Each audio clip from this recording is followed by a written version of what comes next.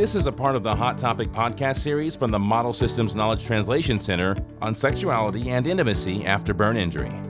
Cindy Rudder, burn survivor, discusses learning to love your new body after burn injury. I think as a burn survivor, one of the most crucial things that you can do is to love yourself first and foremost.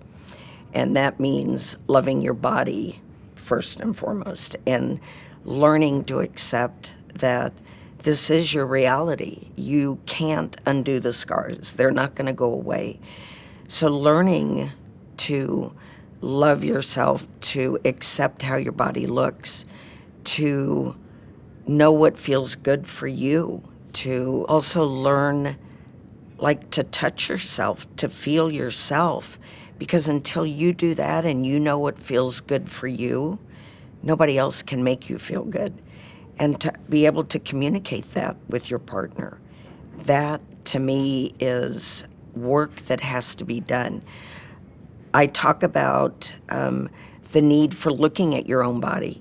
And if that means standing in front of a mirror naked so that you're comfortable with what you're seeing, so that when somebody else sees it, you have an air of confidence about you. Body image goes hand in hand with sexuality and intimacy. And you've got to feel good about your body to then be able to feel good about your own sexuality. I believe not only peer supporters, but also mental health professionals can help you with that through conditioning, through the work that they do, and just being able to share it and giving you steps to help you recognize how to love yourself. There's a great book on body image by Tom Cash that has exercises that help people learn to identify ways that they do feel good about themselves. I don't know if there's a timeline to get comfortable with your scars because I think everybody is an individual.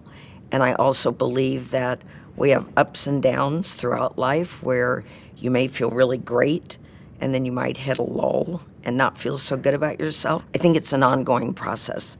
I think we are continually evolving in who we are as human beings. So it's a process that can literally take forever. I believe even with my burns being 60 years old, that I continue to work on myself and my body image and my self-confidence. Visit msktc.org/burn and get the answers you need from experts who conduct innovative and high-quality research, provide patient care, and work to improve the health and overall quality of life for people with burn injury. That's msktc.org/burn.